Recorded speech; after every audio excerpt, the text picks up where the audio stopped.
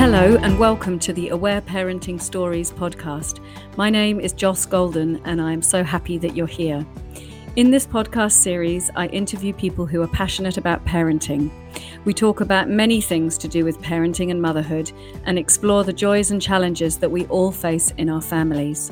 The aim of the podcast is to share more about aware parenting, to inspire us all on our parenting adventures, and to support us all to raise our children with more awareness, connection, and love. Hello. Before we start this next episode of the podcast, I just want to share with you about the new live round of my Aware Parenting Teenagers course, which is starting on the 22nd of May.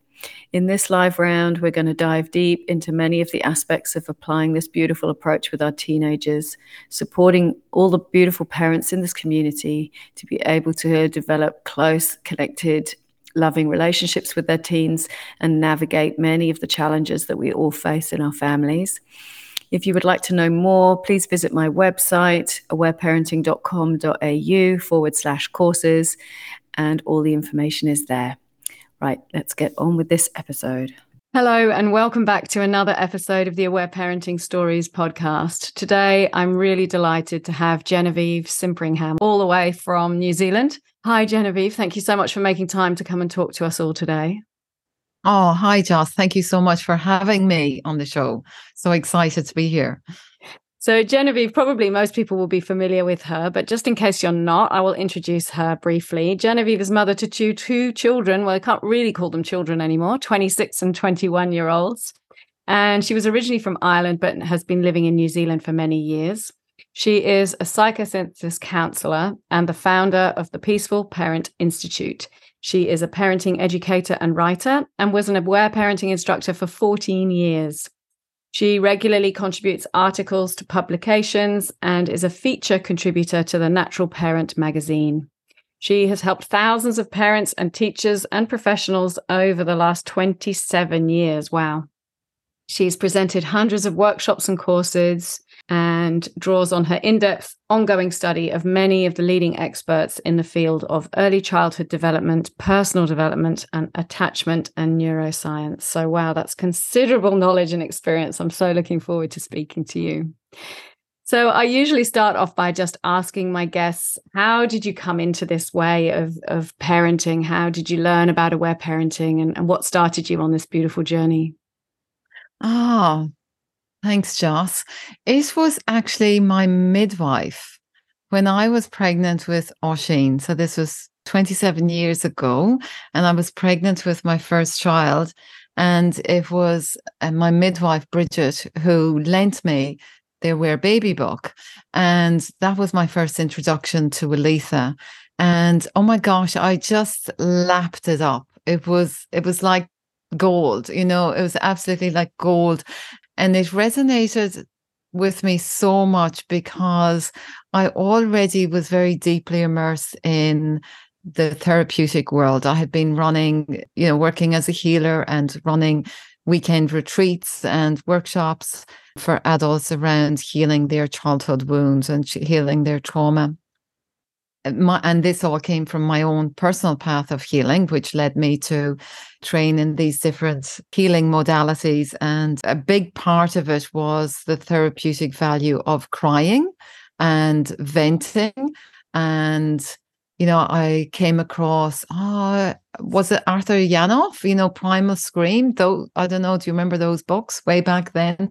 And rebirthing and yeah, all of that really helped me a lot and then led me into working with adults and helping them get in touch with their inner child and learning to say no and have boundaries and voicing and venting and, adults with music, like really kind of emotional music going, and you're dancing and you're doing chanting and then, vocalizing and getting in touch with the child, and all of Aletha's wisdom around the allowing the child to have that natural healing, releasing process through their cries was like taking all of that information and showing me this is how we can largely prevent or do a lot of prevention right from the beginning. But also, it gave me just so much reassurance, this sense of, I can't get it all right. I can't heal everything. I can't protect my children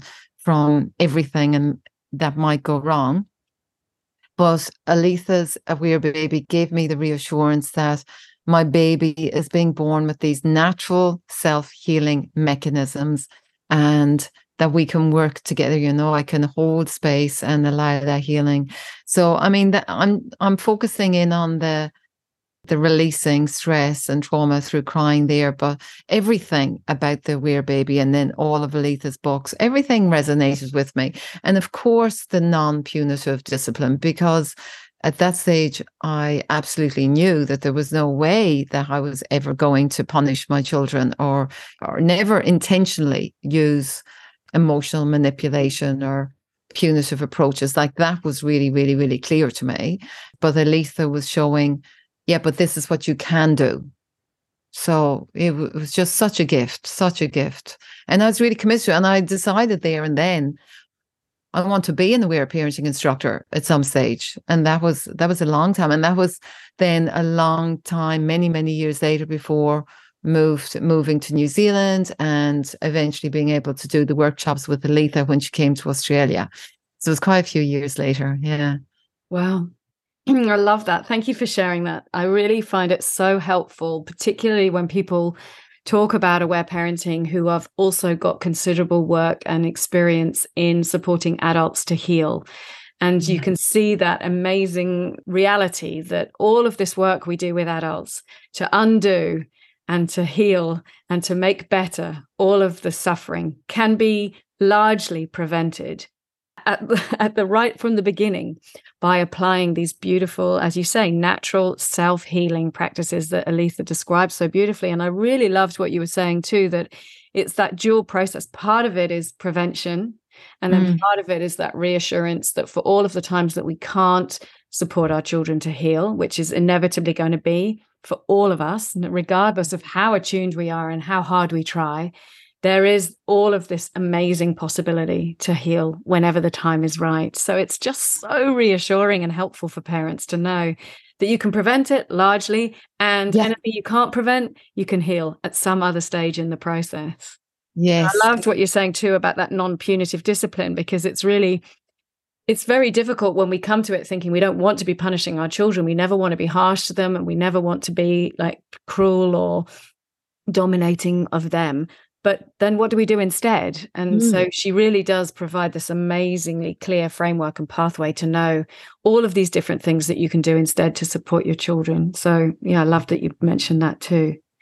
Yeah, absolutely. Because I was myself already seeing so many adults who had a lot of childhood trauma, and they would come to the workshops that I was running and really get in touch with how the wounds from their childhood, realizing those wounds and how they were shamed and love was withdrawn from them and they were neglected, and the different punitive approaches.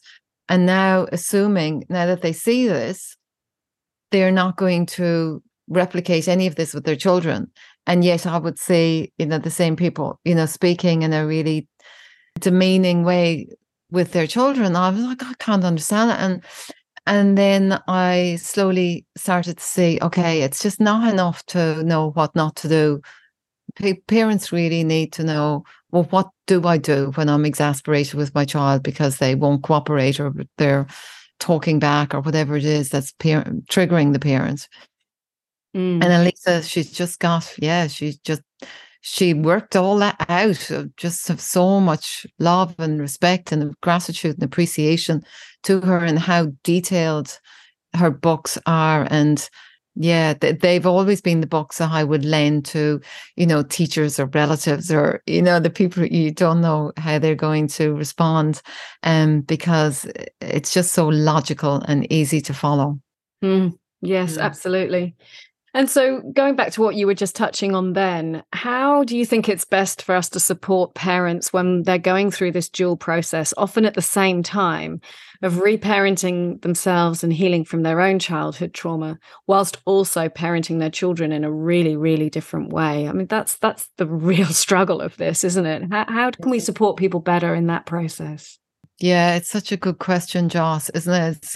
It's such a good question. And I think it's so important that we work really hard. And this is the big, big, big work, that we work really hard to apply the same levels of compassion and patience and tolerance and forgiveness to other parents that we're working to develop in our own families and with our own children, because the last thing that parents need is to be judged. Wasn't it Thomas Gordon who said parents are blamed but not trained? And that compassion, I think, is such an important part of it, because it's not as simple as when we know better, we do better. It's not as simple as that. And I see parents can just really continue the cycle of shaming themselves for not getting it right or for falling back again and again. So I think that endless compassion and patience is really, it's really, really, really important, because that's what provides the emotional safety, isn't it? That allows us as parenting educators and instructors and advocates to hold that safe and sacred space for parents as they journey, because you're right, it is a parallel process and those wounds go really deep. And all of us who are on this journey, I think it's safe to say we've all been there again and again and again, where we think, I've done that now. I've healed those particular wounds from childhood. I've healed those patterns. But it really is like layers and layers of the onion, that then we realize, oh my gosh, there's this more core beliefs, or another layer of shame, or another layer. I've just been going through this myself. It's a continuous process, but I've just been going through it again, seeing these parallel processes with an aspect of my adult life that I actually held shame around, like a secret bad thing that I did, and I didn't see. I wasn't seeing that I had this shame still, and it wasn't until went into this deep process. Why does this trigger me? It's always, why does it trigger me? Well, that's where we get the access into these parts of ourselves that need healing. So I guess what I'm touching on here, Joss, is that because I keep journeying deep myself, I keep doing the work, there's no going back, just keep doing the work. Then I keep uncovering another wound, another pain, or another layer, or another aspect, or be it subtle aspect to that wound inside of myself. Then it keeps that whole process very alive for me. And because it's very alive for me, our vulnerability and our sensitivity around our healing journey, it affords me a lot of compassion, like genuine compassion for the parents that I'm helping. And so going back to your question, I think it's really important that we just never reach that stage of, I have done my work. I did my work. I did my work. I have done my work, because it is an ongoing journey, because it's not just our own childhood wounds and trauma, which we all have ample amounts of. It's the generational trauma, isn't it? It's what's gone back many generations. I've got this, one of my things has been like an entrapment phobia. And then it was only not that long ago that I realized, oh yeah, my grandfather spent 5 years in prison when he was just 19 to 24 years of age, the same age that my kids are now, my adult children are now. It's like, yeah, that's probably where that came from, there's other things from my childhood, but we know now, don't we, Joss, that we can carry secrets and shame and wounds from generations back, and in our whole society. So it's really staying very vulnerable and alive with our own healing process, I think, keeps our heart open to the people that we're helping. Yeah, I love how you describe that. Yeah, totally. I love that. I really love that. And I think what I really love most is how you're talking about the healing process being a long and ongoing process that we never get to the end of, and that so often our children's behavior does invite us to go and explore some of those layers of pain that we haven't explored yet, or deeper layers to the pain that we have explored, or like you say, brings us face to face with some core beliefs that might not be serving us very much anymore. And just bringing that curiosity and that compassion and tenderness to ourselves when we're finding ourselves so triggered by our children's behavior. And I love that perspective that you brought around trauma being that intergenerational element of it, and that cultural, societal level to it, of course. So you can really understand then with that perspective why it is this ongoing, long process. And sometimes it can be really frustrating because we just want it done. Yeah. Yes. Yeah. I wanted it all done before I became a parent, let alone now, 26 years later, and it's just an ongoing journey of coming to terms with that we can't make it all perfect. We can't just clean it all up. It's an ongoing journey. That is what unconditional love is. Hey, we're not deciding, I love my kids unconditionally because now they've completely cleaned up their act and they're this model human being, that's not what it's about, is it? It's like, it's loving them through their ups and their downs and their ins and their outs and their, in balance and out of balance. And hey, it's the same for ourselves to apply to ourselves. Yeah. Yeah, I love that. And when our children are behaving in certain ways, we're then invited to ask the two questions. One is, what's for them in this, and how can I support them with unconditional love using all these beautiful tools of aware parenting, and then to also bring some curiosity to what is in this for me. And often, in fact, when we really go to that second question and get some support and really go into that a bit more, their behavior completely changed and everything shifted to them. It's actually, it's quite incredible, isn't it? We've all seen that again and again and again, that it's those moments where when they were young, say, and they're in bed and I'm sitting there at night and I'm journaling and I'm crying and I'm doing my meditation. I'm like just writing all the bad stuff, just writing out. I'm so frustrated. I'm so annoyed. I'm so stuck or whatever it is. And then it takes me to that place of, oh, this is what it is, and then I can see it's not about him. It's not about her. It's not about them. This is the old familiar pattern.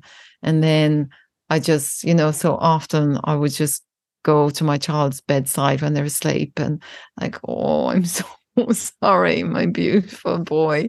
I am so sorry. I'm so sorry. And I can, because I've discovered that there was this kind of edge, that there was that edge that was there that I wasn't seeing, that I wasn't admitting to.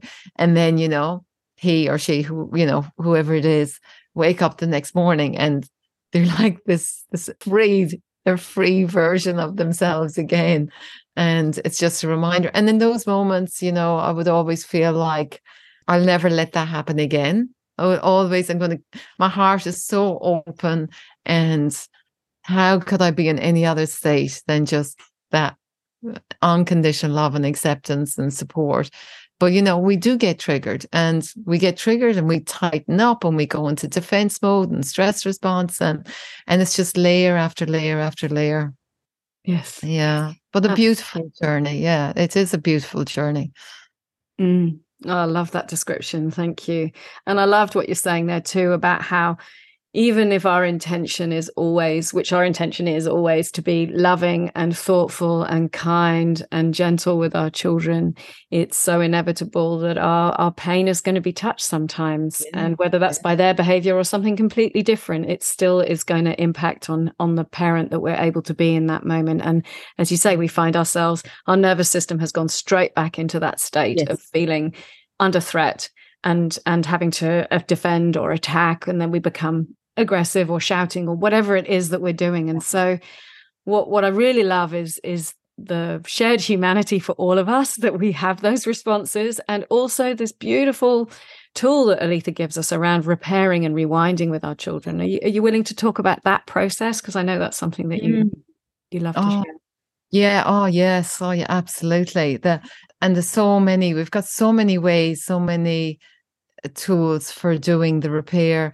And really, all of the aware parenting, peaceful parenting approaches are all therapeutic. Just whether it's making a decision about, I don't know, where to go or what to do or what game to play, just those ways of communicating that include everybody is in itself therapeutic and is in itself reparative, because you're saying we all matter and your voice matter, your wants matter, your needs matter, your objections matter, your sensitivities matter.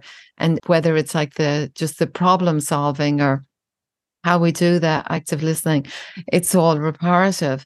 And also play is such a big part of it. There's so much repair, and there's nothing that children really can't heal through their play when we can create enough space for the play. But of course, the play is also a huge ongoing journey for us adults. And I see again and again with the parents I'm helping or in workshops that most parents, to one extent or another, have got a lot of resistance and a lot of blocks around the play. And it's in exploring that resistance and those blocks that there's a lot of healing in that, you know. And so often for lots of parents, they can't easily give themselves to their child and say, I'm all yours, and just go with the child's endless, like, okay, you be this and you be this and you sit there and I'll sit there and you do this and hold this and do this. And, you know, that's really, really triggering for lots of parents. And they're feeling controlled and restricted and they want to be doing something else and they don't see the point of it. And I think it's a big journey for parents to really give themselves to their child and their play.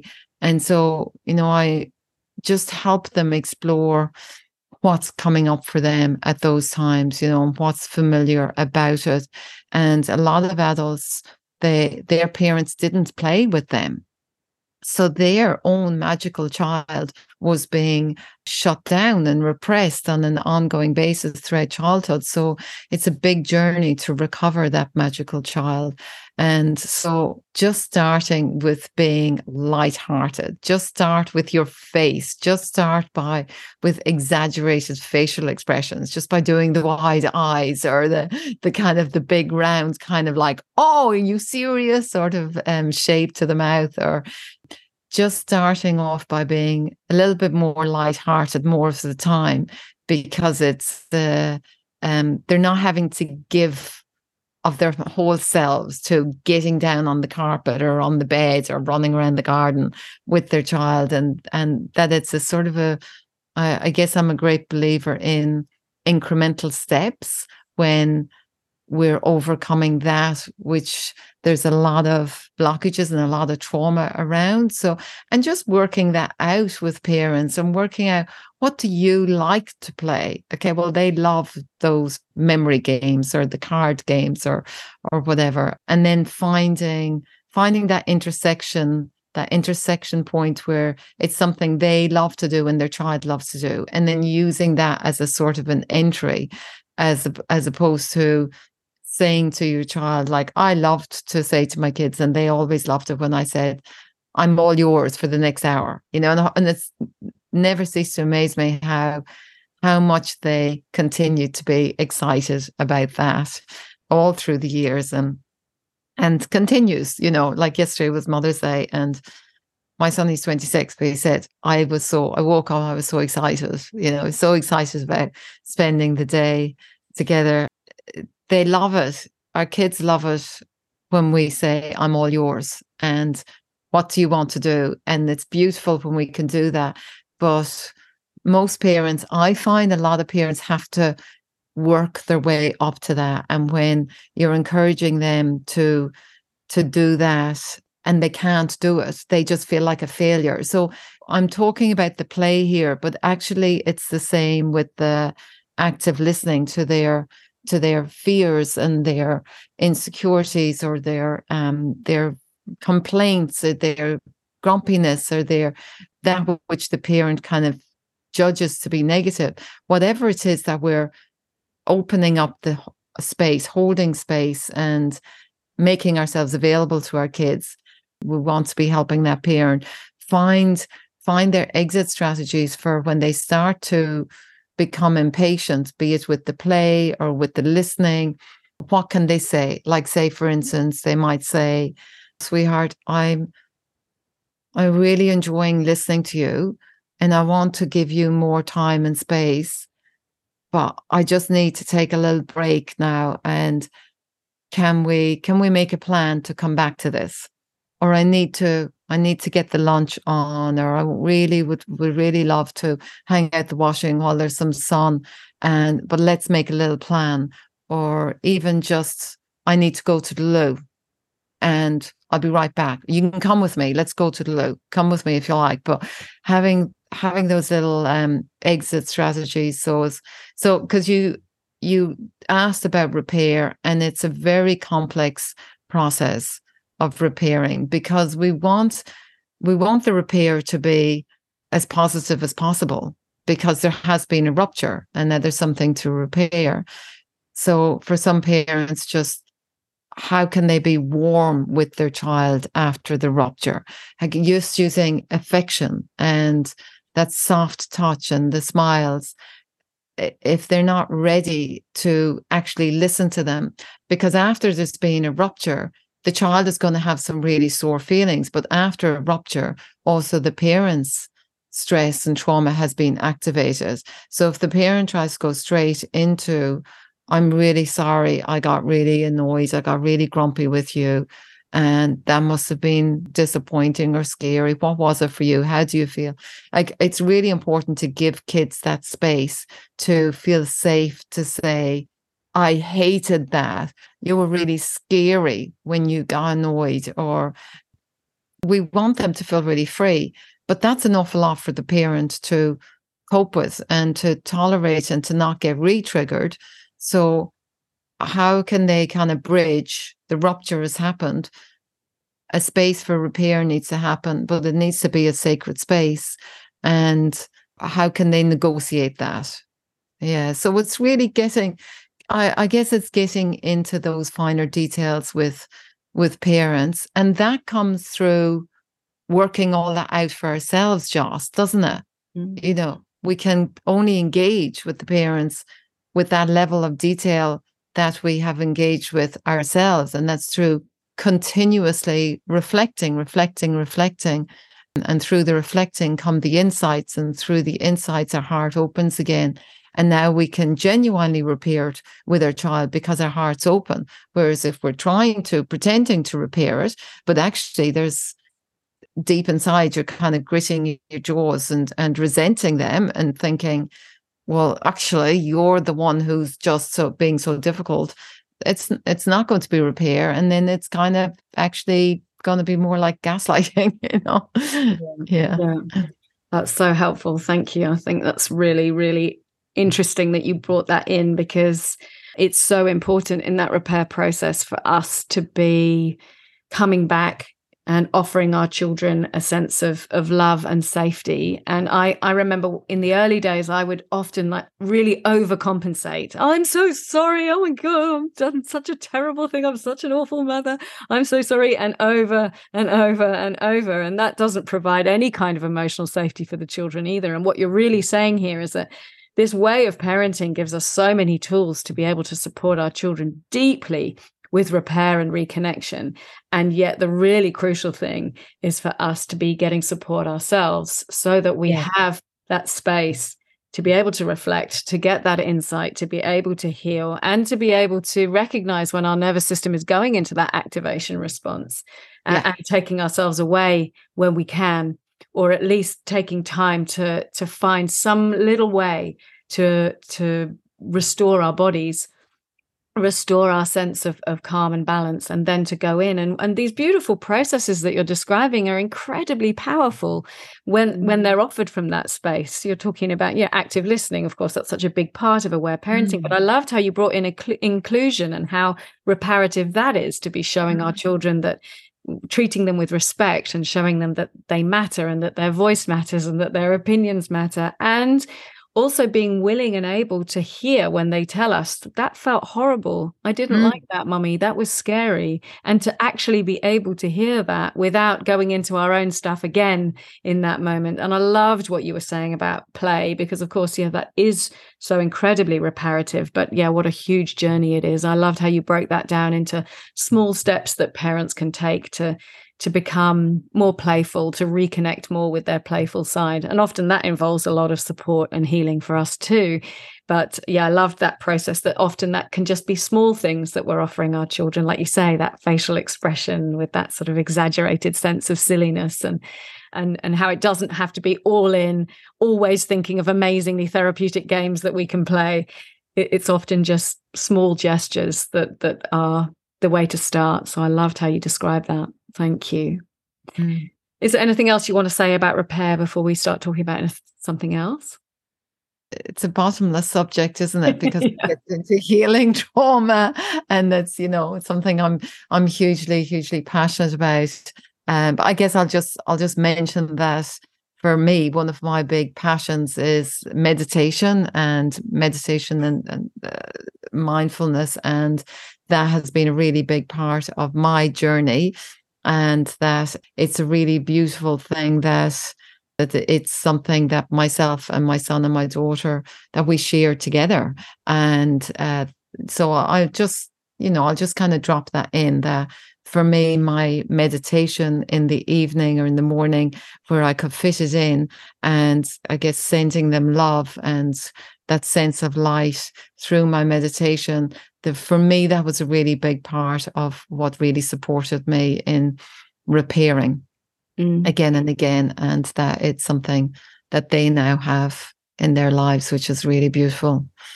Thank you. Yeah, that can be really helpful. And I think that's part of it too, that there's no one way for any of us to be doing this, that we're just exploring all the different modalities that we find helpful and then bringing them in as much as we can to support ourselves. Exactly. That's right. It's like, what is the thing that makes your heart smile, opens your heart again, and whatever it is, then just keep doing that and do more of it. Yeah. Beautiful.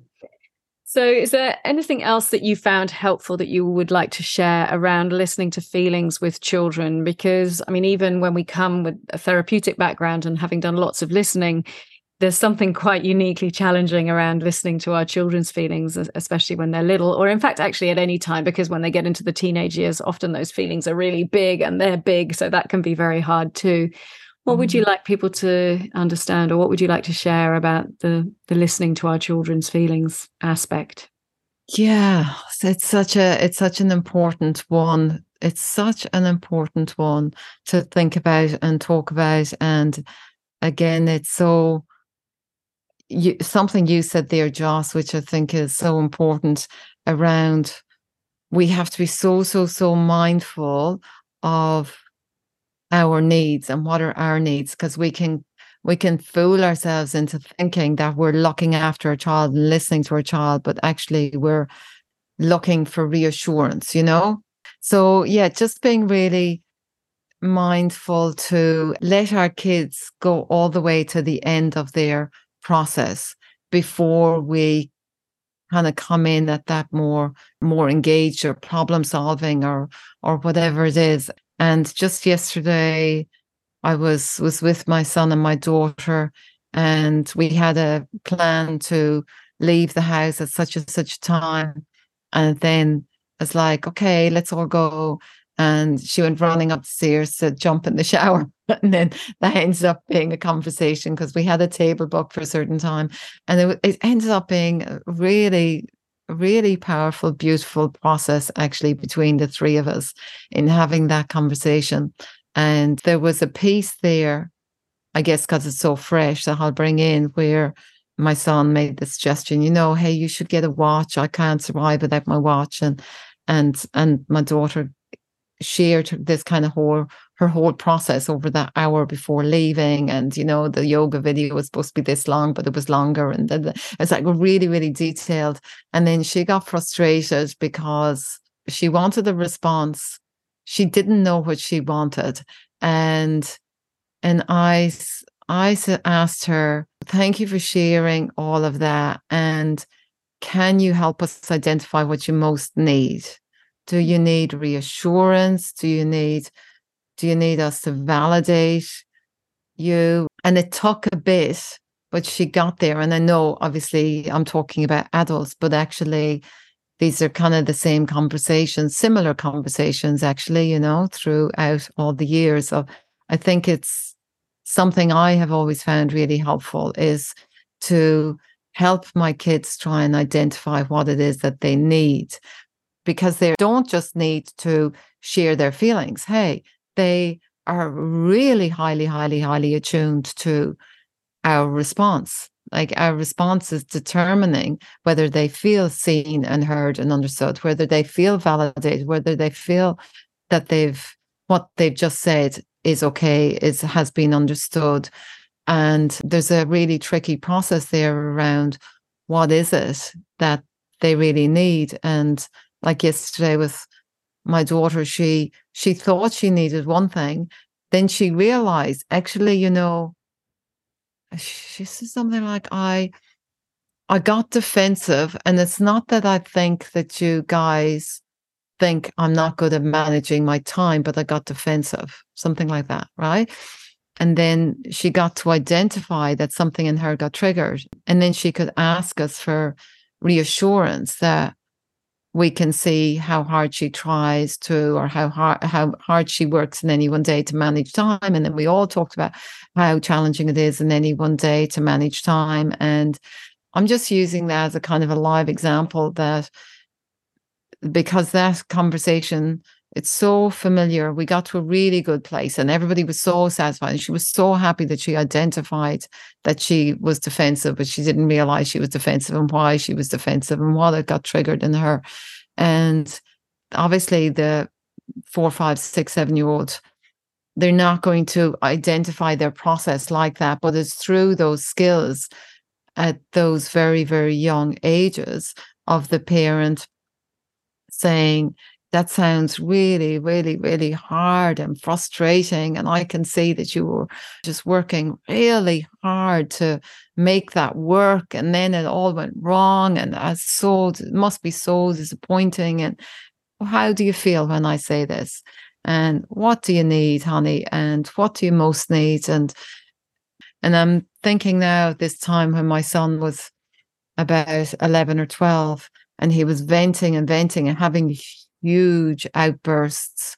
And after some conflict, I think was with his dad, but it was just him and I, and he was crying and venting and venting and crying and venting. And then there was one point when he stopped and he just looked at me and he said, oh my gosh, Mom, you just keep listening to me. You just keep listening to me. And he was just overwhelmed with gratitude. And then he just kept expressing how grateful he was. And he was hugging me and holding me. And he said, I bet you none of my friends that their parents would listen to them for this long. And then we talked about it. And it was the first time that he got to kind of step outside and look in and realize what a gift it was that he wasn't anxious that I was going to move on. That I was going to be the one who decided, okay, enough of this now. Let's problem solve, or let's go and have lunch, or let's,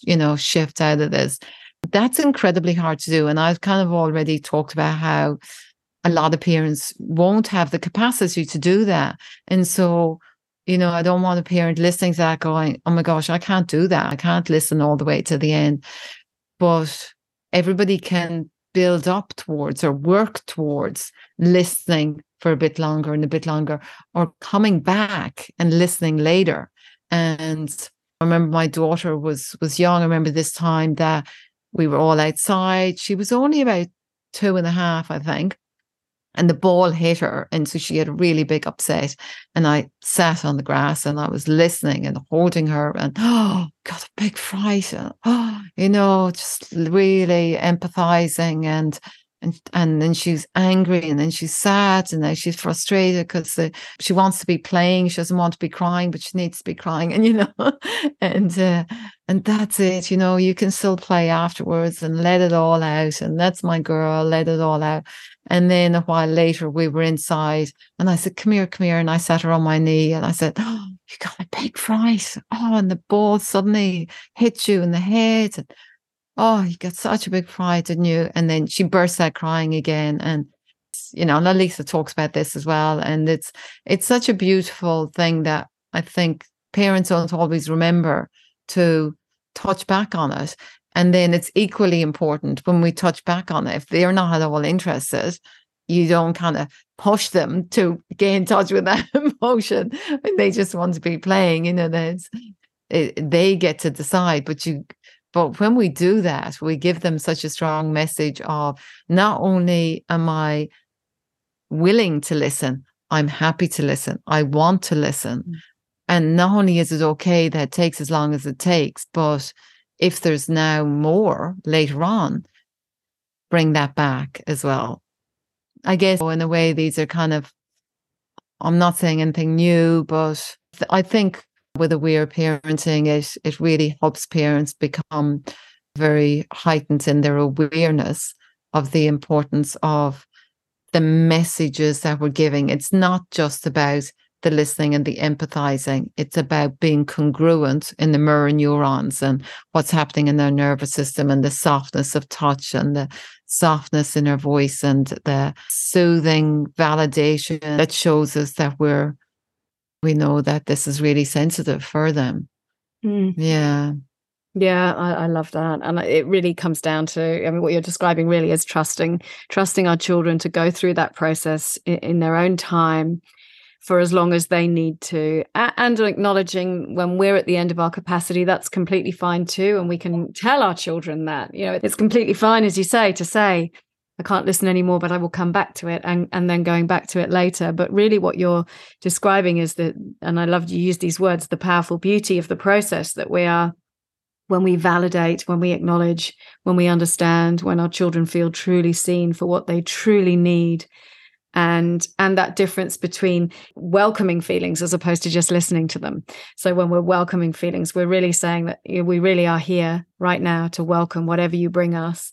And that's all of it. And it's interesting, you were talking about that beautiful story that you shared around your Mother's Day yesterday, and the process that you went through as a family. And I had a similar thing yesterday where I had lots of feelings coming up. Some of them were beautiful and feelings of love and joy and connection. And I also had a lot of sadness coming up for various other reasons, for things that are going on in my life. And I really came to the end of the day just feeling what a beautiful, profound, rich day it was. All of the feelings were welcome there in the day. And I think in the past, if I'd had big feelings of sadness or some fights between the children or whatever, I might tend to get to the end of the day and think, well, that was a really shit day. What a bad day. It wasn't smooth and perfect and nice and loving and connected. But really what we're doing here is welcoming all the feelings, and really just trusting that life will sometimes be really painful and hard, and sometimes it will be really beautiful and joyous, and that we can kind of hold space and get support when we feel like we can't hold space, to just accept all of it in its richness, whether that's good or bad.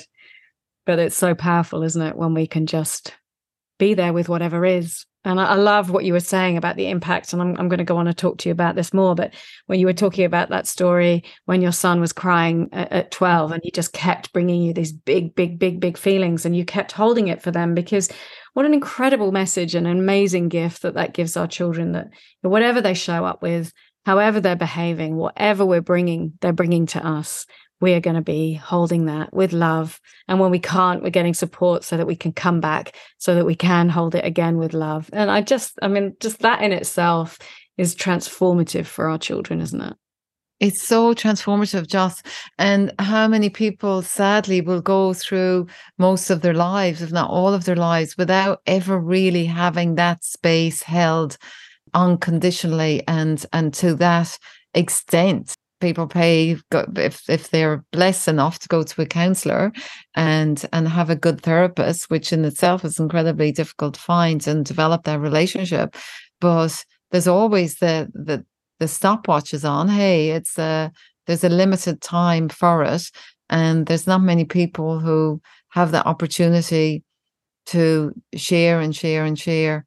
So yeah, if we can do that for our children, even some of the time, even though it's very hard because so often it's at night time, isn't it? Yeah. Or the inopportune moments, and it's still like that so often with my daughter, that it's just before just I'm saying goodnight to her, Yeah. she's like, oh mom, and then she's sharing something really big that came up in her journaling or meditation or her conversation with somebody, and that familiar feeling is like, I'm exhausted, I was just about to hit bed, and then I have to make that decision. And this is, as you're saying, the kind of the messy competing and conflicting needs, but when we approach it all with openness and value, then we can just keep going in the right direction, millimeter at a time. Yeah. I love that. Yeah, that's beautiful. Yeah. So, I mean, I'd love to ask you more about the impact of parenting this way. You've spoken already a little bit about the emotional intelligence and insight that your now adult children obviously have. I see that in mine too. And their understanding around exploring needs, unmet needs, that kind of thing.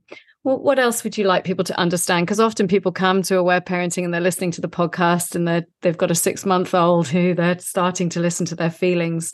That can be really helpful for those of us with adult children to share how we see the impact of having done this journey in terms of who they are and how they are in the world. What would you like to share about that? Yeah, Joss. Oh my gosh. I love this subject, and I'd love to share some videos and interviews with them. They're both so passionate about this way of parenting, so passionate about the work that I do. And something we were talking about again yesterday, but comes up a lot, is that they're both so excited about the day that they become parents. And it's a really beautiful thing that they have got so much confidence that they're going to be these wonderful parents, and which I'm sure they will be. And I think so much of this comes from this way of parenting, and how overall the parent-child relationship for them, their relationship with me, is so beautiful. And I have such a wonderful relationship with them, like so amazing, really. And oh my gosh, these guys, they have the gratitude and appreciation that they have for me. It's just off the charts, and they express it all the time, like on a daily basis. And something that they have both talked about a lot is how, as they have got older, they now can appreciate me a lot better and what it took to be the parent that I was. Because when they were growing up, mom's just mom, and I look after their needs. And when something goes right, they're happy, and when something goes wrong, they're unhappy and they're grumpy and frustrated. And it's just how it is. And of course, young kids they've got no idea. No idea. No idea what our trauma history and what we've been through and the work that's going on behind the scenes. They would have just thought, well, this is just who I am. Like, I was born like this. And of course we are born with these beautiful souls. They had no idea then, but have learned a lot more about my trauma history. I don't know if you're familiar with the adverse childhood effects score, but mine's 9.5. So, very, very, quite extreme abuse, and one of 9 children, and physical and sexual abuse and psychological abuse. And it was, a lot of trauma, a lot of darkness that I had to work through. And when they were young, I was so worried that how would I tell them this, one day, like so worried about that. But also worried that I can't just keep it all a big dark secret. But so I had to navigate all of that. So they now have so much, but regardless of not even just the trauma, but just the day-to-day work of being an open-hearted person. They themselves know that they have all of their practices that they do in their day to keep themselves on track and in balance. And now they have that appreciation for the work that it took for me to be that person who they experienced to be overall more or less consistently warm and responsive and caring and there for them, there for them and believing in them and supporting them and encouraging them. And so that's been a really beautiful process. And, my son was saying yesterday, I know that it's not just when my children are young that I will have this amazing relationship. I know that they're not going to turn 12 or 13 and then look at me and go, I thought you were really cool, but actually you're full of crap. He said, I know that's not going to happen because I know I'm going to be the real deal because I'm committed to it. And expressing appreciation to me for the role model that I've been. And my son left home at 18. And then it was actually in the pandemic that he moved back because he couldn't go to university. And we have a self-contained flat that we were doing Airbnb. He moved back to finish his university degree and ended up, he now works full time for the Peaceful Parent Institute. We literally work together every day. And my daughter also works for me as well.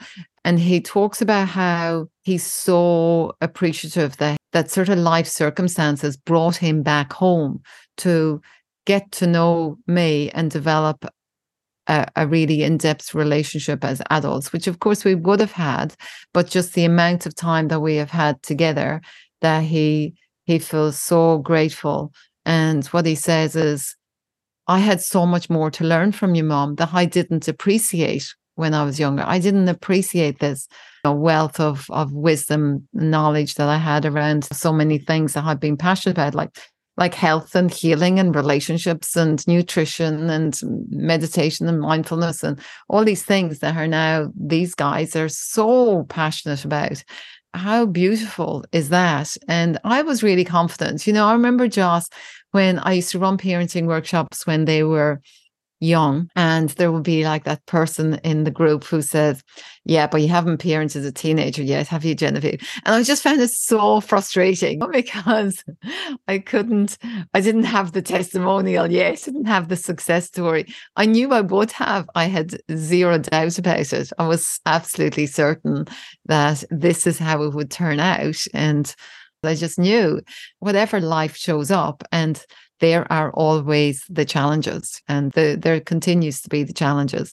But when you're committed to staying connected, maintaining connection, maintaining the love and the respect and the listening and working together through it all, then things can only just keep getting better.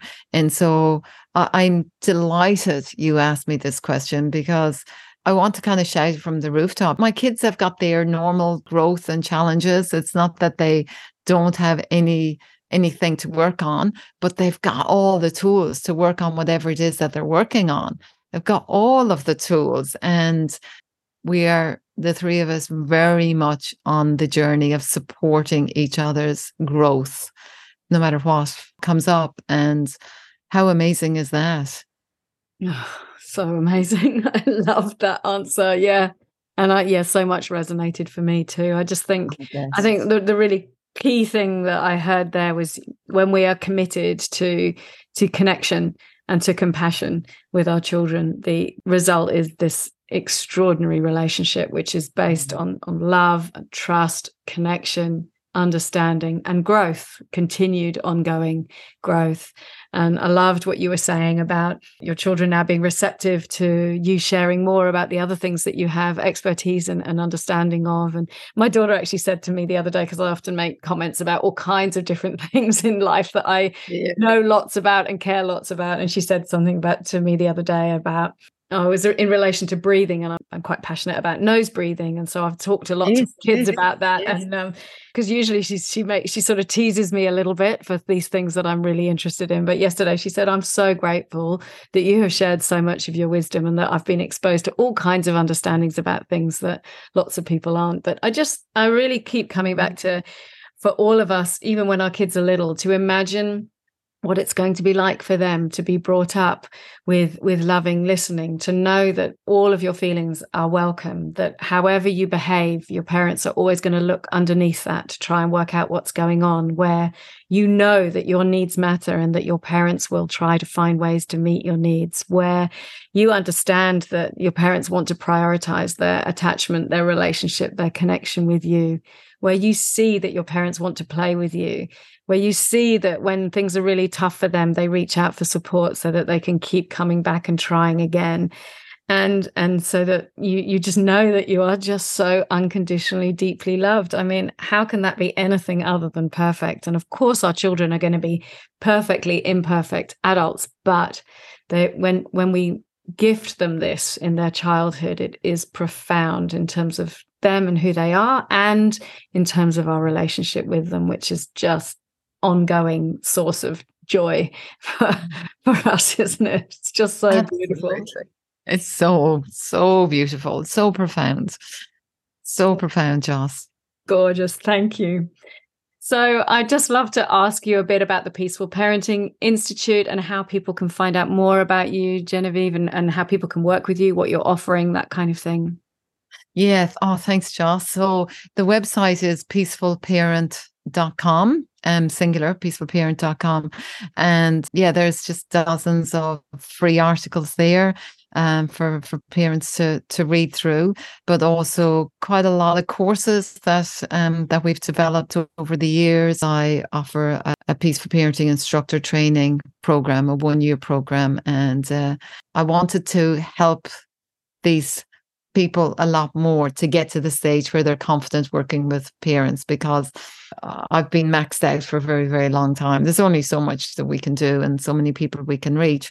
So since 2019, I've been offering the Peaceful Parenting Instructor Training Program, and I think we've got instructors and trainees in 55 or more countries now, and I love working with them and supporting them. So the community keeps building. So yeah, just I guess if people can just go on my website, and also Instagram, it's the Peaceful Parent Institute is the handle, and on Facebook, it's The Way of the Peaceful Parent is my main Facebook page. Great. I'll put all those links in the show notes. Thank you so much. Thank you. So the last thing I always ask people is if you could go right back to the beginning of your parenting process now, with everything that you know and everything you've learned over the years, what would you tell yourself, or what do you wish that you'd known and deeply understood right at the beginning process? Hey, gosh, that makes me so emotional. Yes, I know. I'd love to go back and do it all over again. Oh. The big thing that surfaces for me there, Joss, is it's around compassion for myself. That's what I wish that I had much deeper compassion for myself, and to take that so much pressure on myself to fix and heal everything as fast as I could. And I thought I was working on loving myself. I was working really, really hard on loving and forgiving myself. But I can see that I had a high standard, but with that was a lot of kind of fear and anxiety and self-judgment. So yeah, just compassion for myself that, Jen, you're doing well enough, and you're doing great. And overall, you're a beautiful mom. And that's the main thing. That's all that matters, Yeah. Oh, that's a beautiful message. Thank you. And thank you so much for making time. I know it's going to be incredibly helpful for people to hear your stories, your sharing, your wisdom. And I've so enjoyed talking to you. Thank you. Thank you so much, Joss. Thank you for taking the time to talk to me. I've really enjoyed it. Yeah, thank you. Thank you for joining me on Aware Parenting Stories. I hope you enjoyed this episode. To find out more, please visit my website www.awareparenting.com.au and follow me on social media at Aware Parenting with Joss. I wish you much connection and love on your parenting adventures.